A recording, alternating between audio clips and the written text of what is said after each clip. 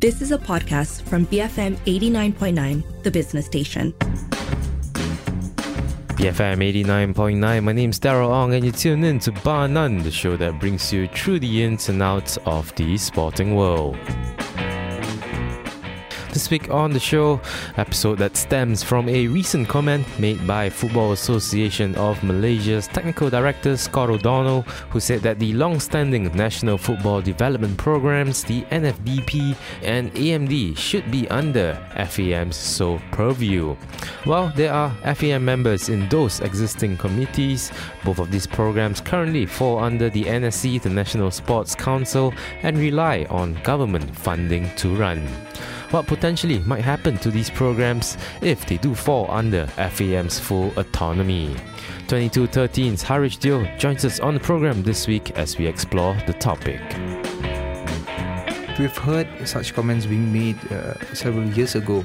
There's been this attempt of trying to get the NFDP strictly under the purview of Football Association of Malaysia.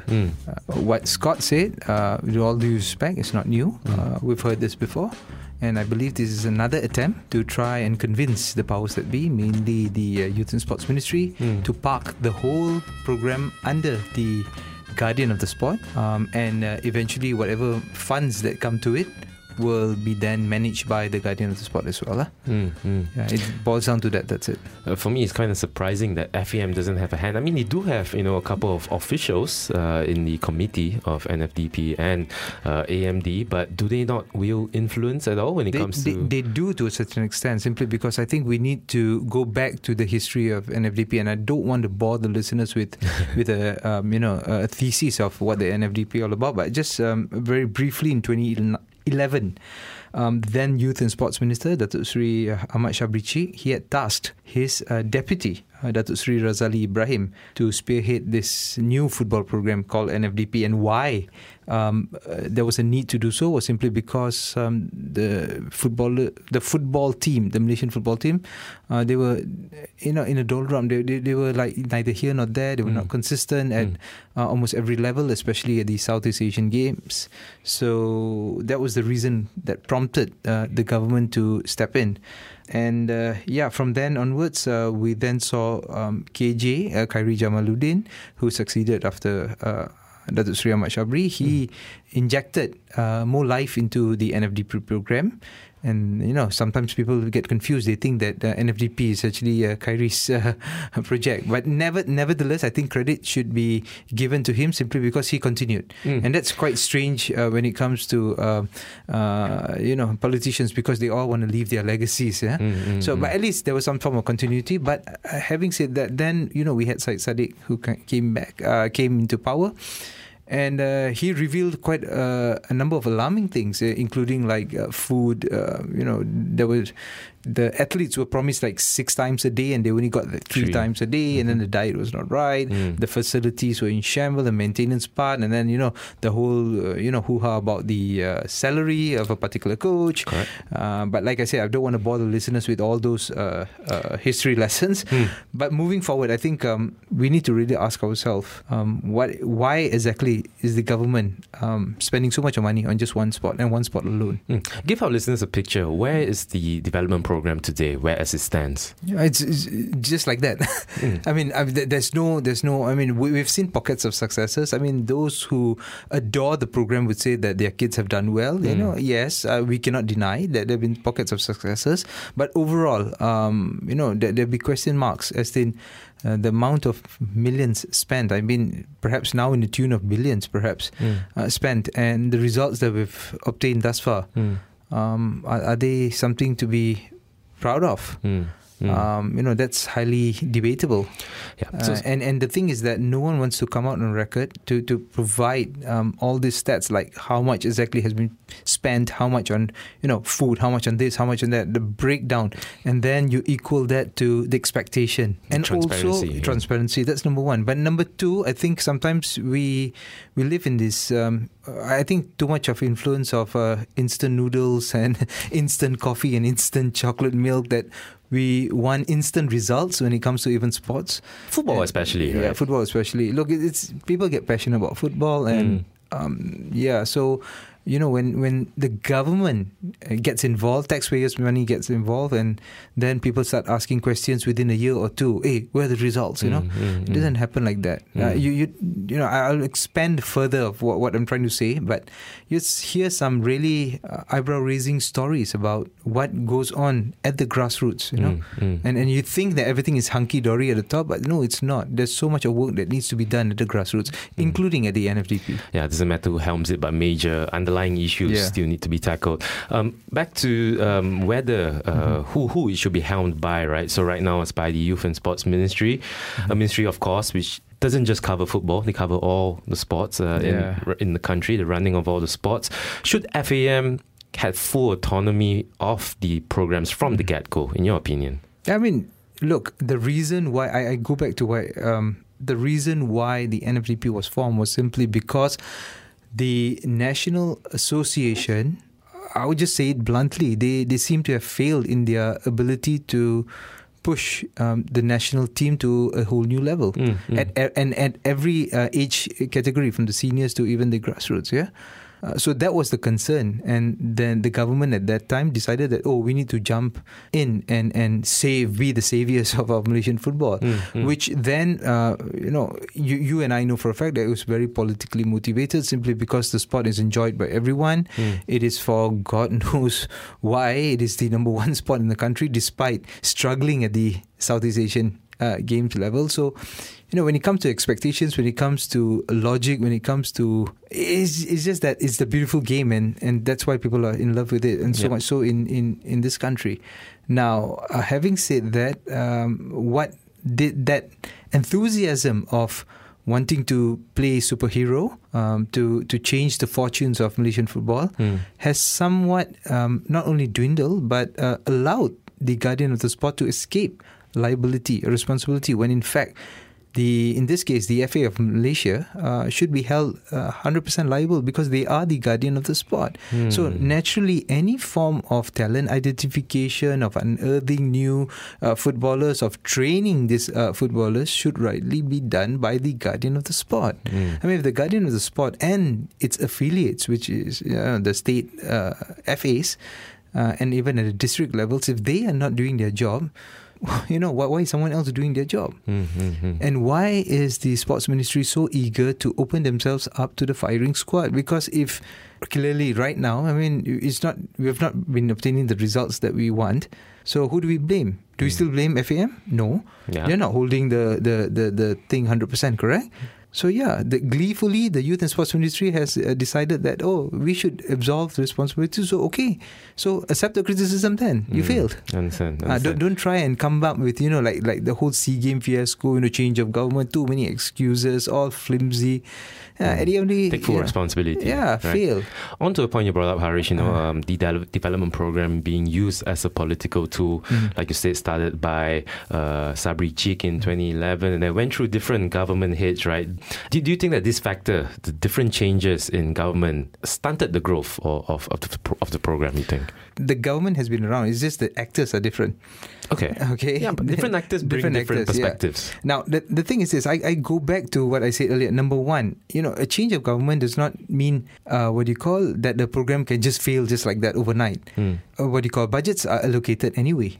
So you can't run away. It's either you get a little bit more or a little bit less. It's as simple as that. Yeah. And number two, you build footballers for years. It's not like just you change a government and then within the next year it just fails, collapses. No, it's the byproduct of what has been happening over the years. And why do I say that? It's very simple. If we talk to the players, we talk to the coaches, for example, and this is no fault of the players, It's the ecosystem that we live in. Now, I'm sorry if it digresses from the topic that we have today, but this needs to be addressed. If you're going to have a conversation about grassroots development, this has to be addressed as well. How we look at food, how we look at physical activity, how we look at the interest of sport. And why do I say that? Is because these guys grew up in households whereby some of them are so poor that they can only afford a certain kind of food. Some of them are, average, they can afford it, but they've got zero education in nutrition. So everything sweet, everything, stuff like that. So, of course, all that over the years cause some form of, whether it's stunting, whether it's obesity, whether it's, whatever word you want to use, depending on the situation. But it builds up. Yeah, it builds up.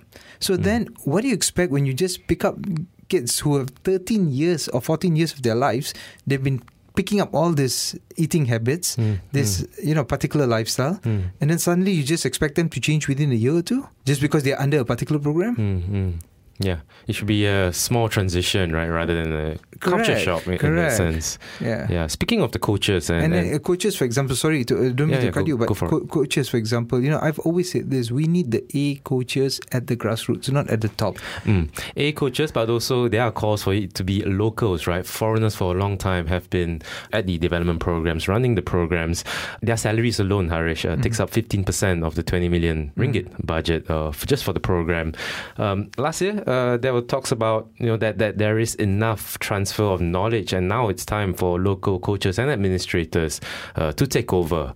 Regardless whether the person is from abroad or from within, if he's good, he fits the bill, so be it. Yeah. When a person leaves, who would be the best person to take on the job?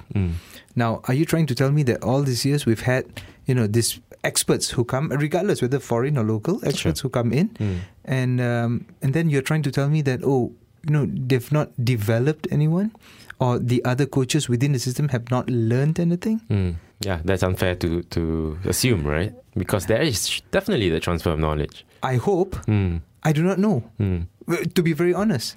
Because if there were to be a transfer of knowledge, you would immediately identify the person within, and that person would naturally immediately assume the position, correct?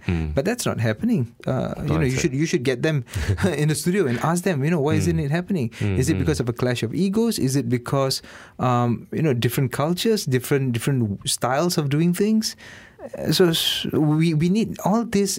Has to be studied, properly analysed, and then otherwise we'll be doing the same thing over and over again, and you and I, Daryl, will be having this conversation over and over again, and it's quite tiring. We've been talking about this for quite a while now. But another thing we have been, an age-old question, is the lack of talent scouts. Instead of searching for talent, I think we have that culture of just waiting for them to come through the door, and this goes across all sports, not just football, right? What is it about the Malaysian sporting culture that still makes this a prevalent issue? I'm glad you used the word Malaysian sporting culture, because we have to ask ourselves, do we really have a sporting culture to begin with? I mean, I'm talking about a proper sporting culture where you commit time, energy and effort to be physically active and not just, hit the gym, take a few pictures for Instagram or threads. Threads, right? Oh, yeah.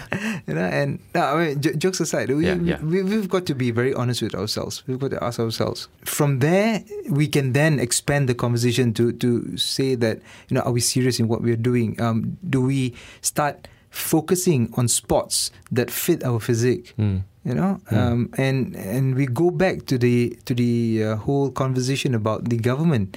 It is their role to facilitate, it is their role to develop, but not their role to oversee something like this. Because if they are having so much attention on one sport, what about the other sports? I mean, why not much? Why aren't we spending the same attention on a sport like diving? And the reason why I'm raising diving is because at the last Malaysia Games, certain states struggle to find divers. Like off the mic, before we started this session, you were talking about why is there just a development program for football? I mean, there is one for hockey, but there's so many other sports in the country. Yeah, so that's my argument, because when we start just looking at one sport and not paying attention to the other, then we'll be accused of playing favoritism, correct? And what is the reasoning? Like I said, it's different if you're saying that Malaysian football is among the 80 top in the world. It's different if we are like among the 50 top in Asia, for example, or 30, among the best in Asia. Then perhaps you can justify to a certain extent that X amount of taxpayers' money is being spent on this, perhaps to a certain extent. I would rather the same money be spent on schools, on roads, on healthcare. I think that's more important. But here you have a sport that, look, where we headed to. We get super excited with small wins. Major triumph during friendlies, and then what?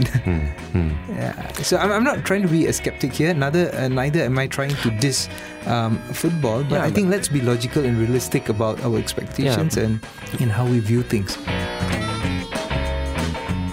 That was 2213's Harish Dio. As this week on the program, we're talking about the potential future of NFDP and AMD. My name's Darryl Ong, and more of that conversation to come, so do stick around. This is Bar None, only on BFM 89.9.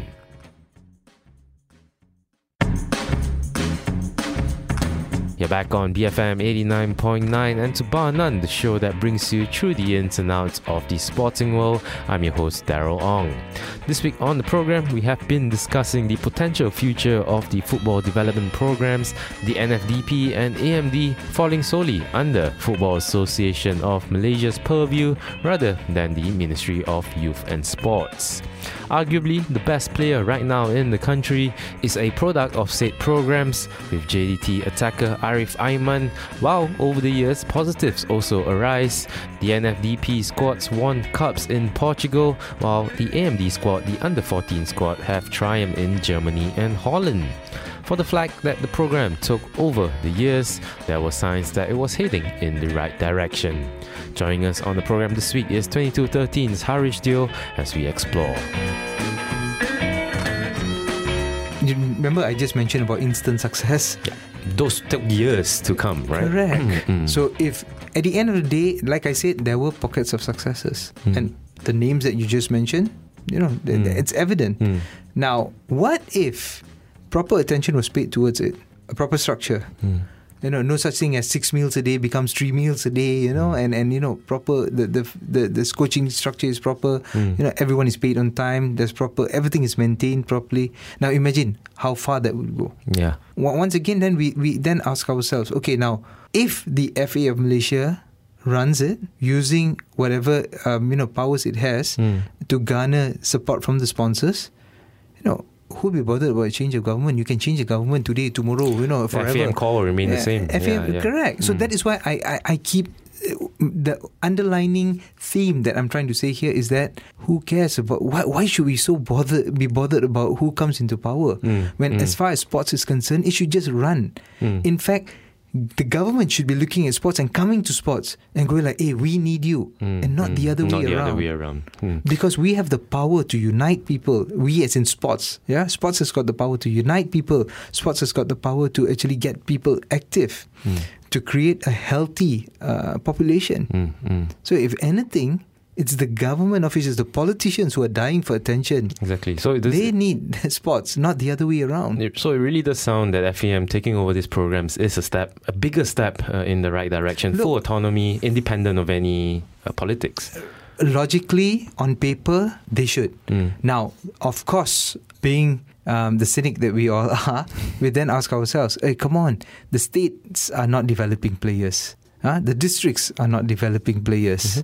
They've all been, sitting on their, comfortable seats, and, suddenly a player from NFDP comes out and they claim credit. Oh, that's my boy. He's been here before, and so forth and so on. So that is why we need NFDP. So it's like a chicken and egg thingy. Yep. Yeah. But I still go back to the fact that it should be run by the FAM, simply because if it fails, then the FAM has got to be answerable. Yep. And then the government will then realize that it's no point paying much attention towards a sport that fails, both in governance, in results, in development of talent. But if FAM does it right and they go all the way out, then the government will take it, and the government will go like, wow, this is an association that we want to be with, because they are successful, they've got a really good airtight development program, the sustainability. So it is as simple as that.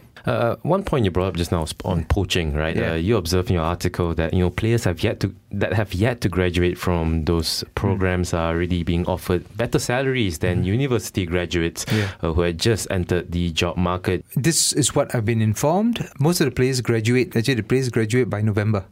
Okay. But in April, May, June, they are already poached. Of that year.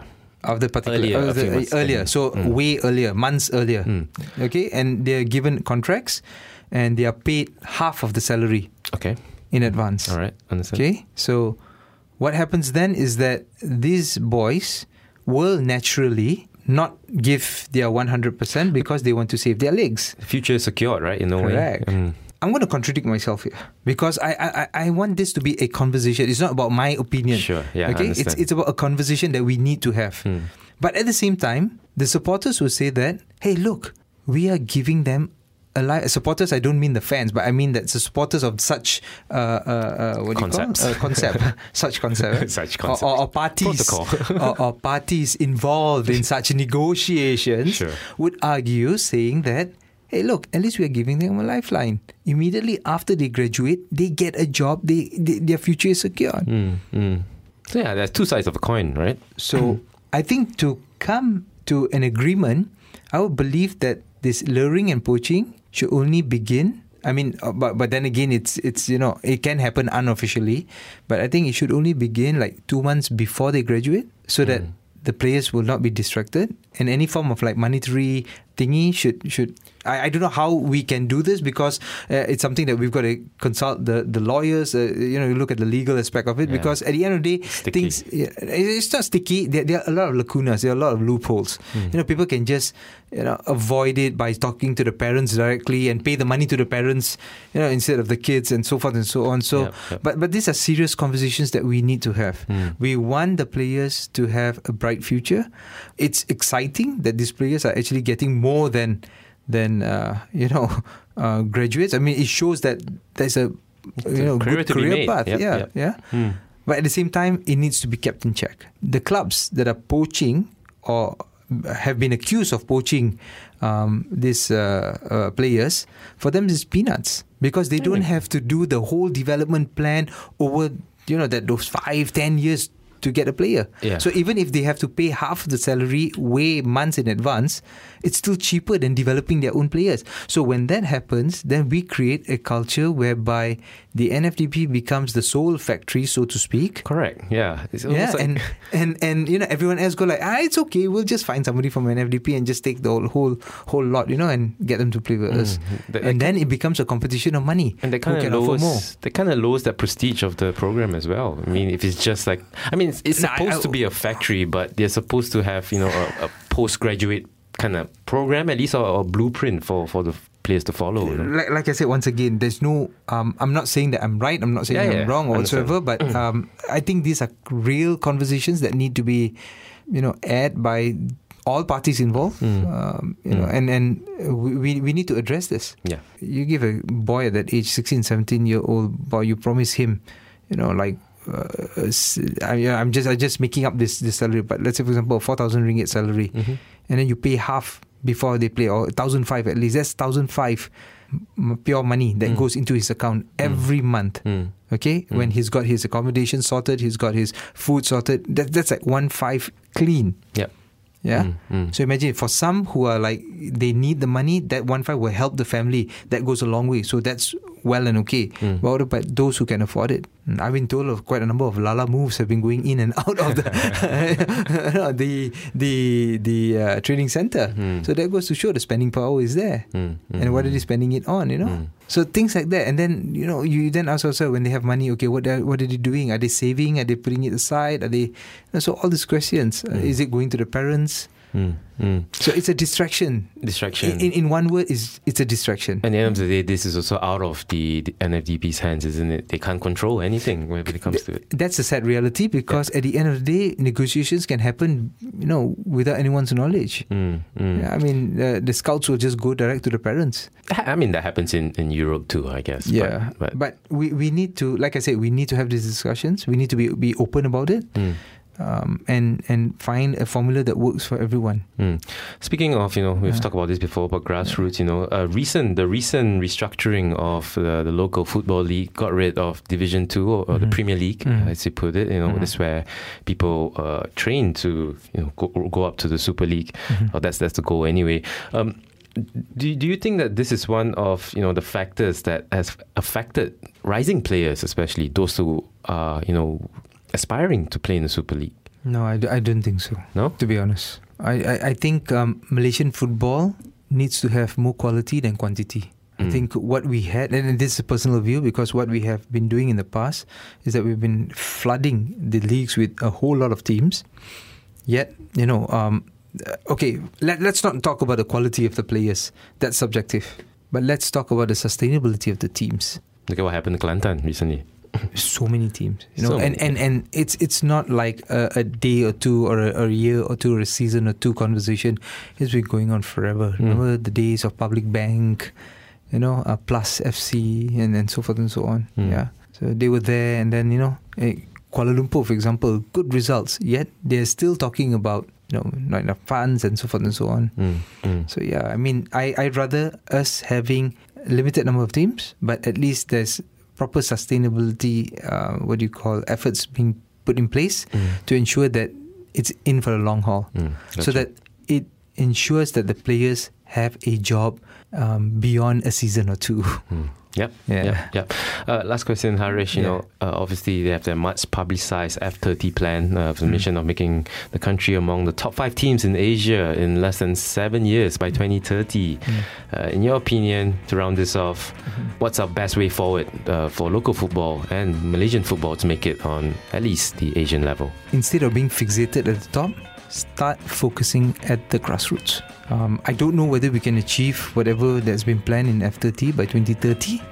I can guarantee you this, that if you place the amount of time, money invested in the grassroots, you'll definitely see the results.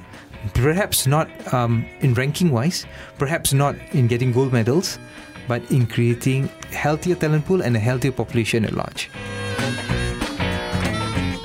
That was 2213's Harish Teo this week on the program, talking about the potential future of football development programs, the NFDP and AMD. And with that, we've come to the end of this week's program. If you'd like to revisit that story, you can head over to our website real soon, www.bfm.my/barnone. And if you'd like to get in touch with the program, you can tweet us at BFM Radio.